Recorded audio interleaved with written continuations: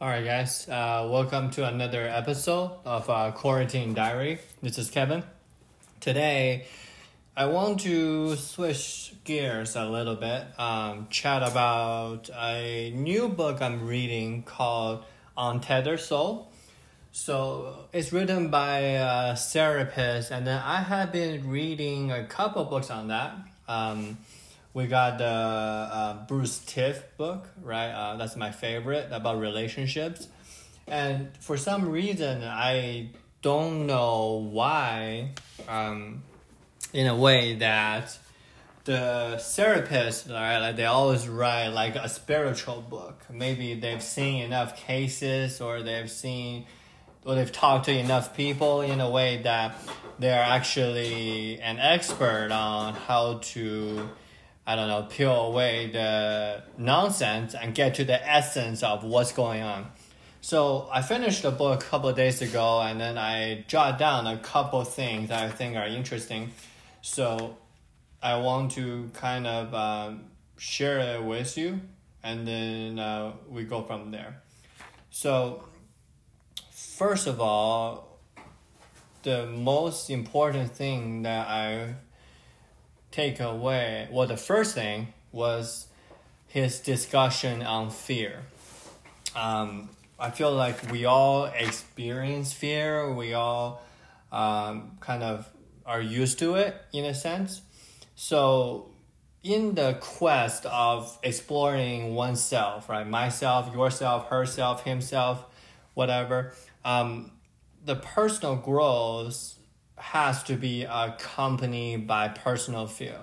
Like if you haven't done anything before, everything is new to you, then of course you're gonna feel uncomfortable or fearful in that sense. So the main idea is how to embrace change, right? So change can be exciting or it can be frightening. So we must face it, so why fight it, right? So that's kind of like the major book, lesson by Michael, just embrace change. And then when the change is frightening, how we can cope with it, right? Because everybody can deal with a good change. Or let's say, oh, I win a lottery tomorrow for $12 million, boom, I'm happy, right? Well, how happy am I supposed to be? Who knows? We'll see.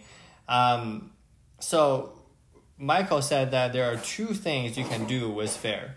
First is recognize you have it and you want to work to release it, or you can keep it, or you can try to hide from it, you can try to avoid it. Kind of like the whole acceptance or not situation.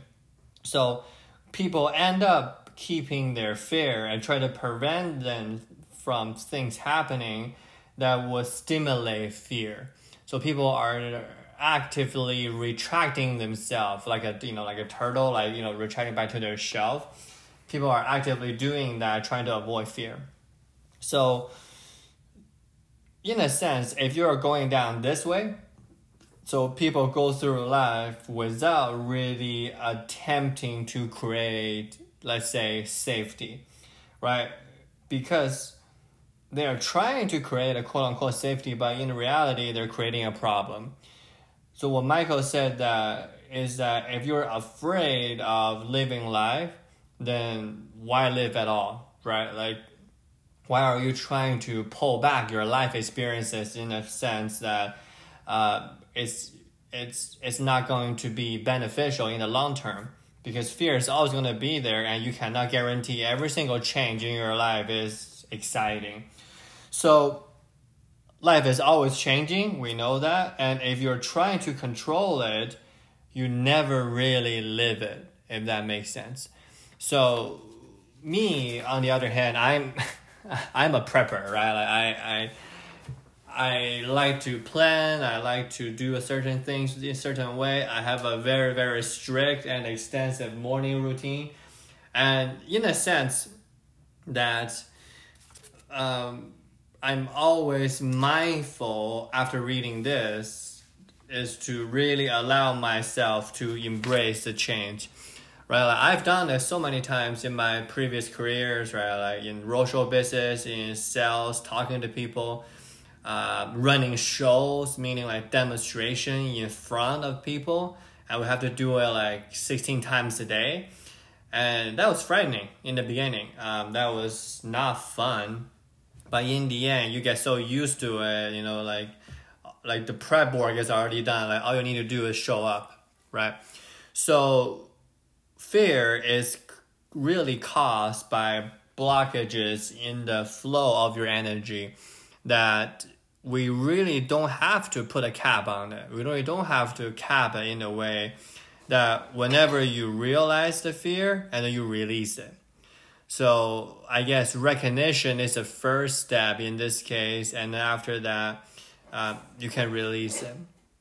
And he talks about how you should release it later, but I think the biggest thing is that to recognize this issue of fear is not to really have being pulled down or restrict yourself from living your full life, from pulling back from activities.